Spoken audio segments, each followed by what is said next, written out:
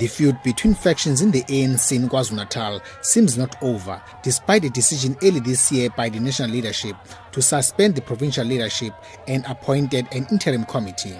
This came after the leadership was suspended by the party's national leadership following last year's Pietermaritzburg High Court ruling that declared the provincial leadership illegitimate. Some members have cast doubt on the processes leading up to the regional and provincial conferences. The aggrieved group include those members who were in solidarity with party members who successfully took the party's KZN leadership to court. Sthembiso Mshengu speaks on their behalf. But as things stand right now, I can tell you it would be an injustice to convene a provincial or any regional conference given the amount of gatekeeping that has been taking place in the ANC, in eThekwini in particular, but broadly throughout the province. The intervention, as we have already started on our own, to meet with the REC of the ANC together with the convener or rather the coordinator of the PIC, is to ensure that branches of the African National Congress are open to recruit everyone who wants to be part of the ANC.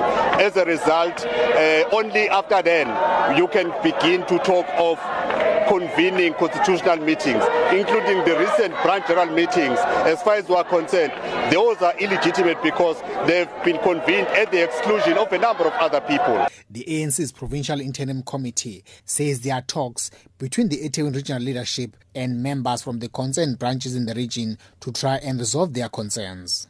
Provincial Coordinator Sihle Zikalala explains.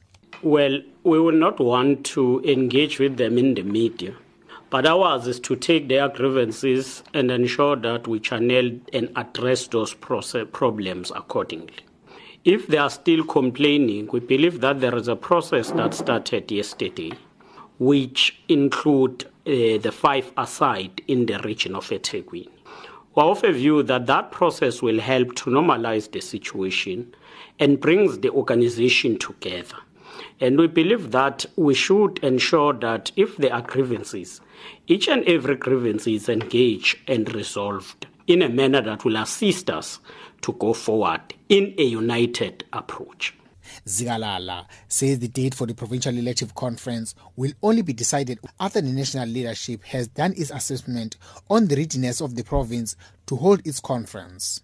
For SABC, I am Vusi Makosini, Durban.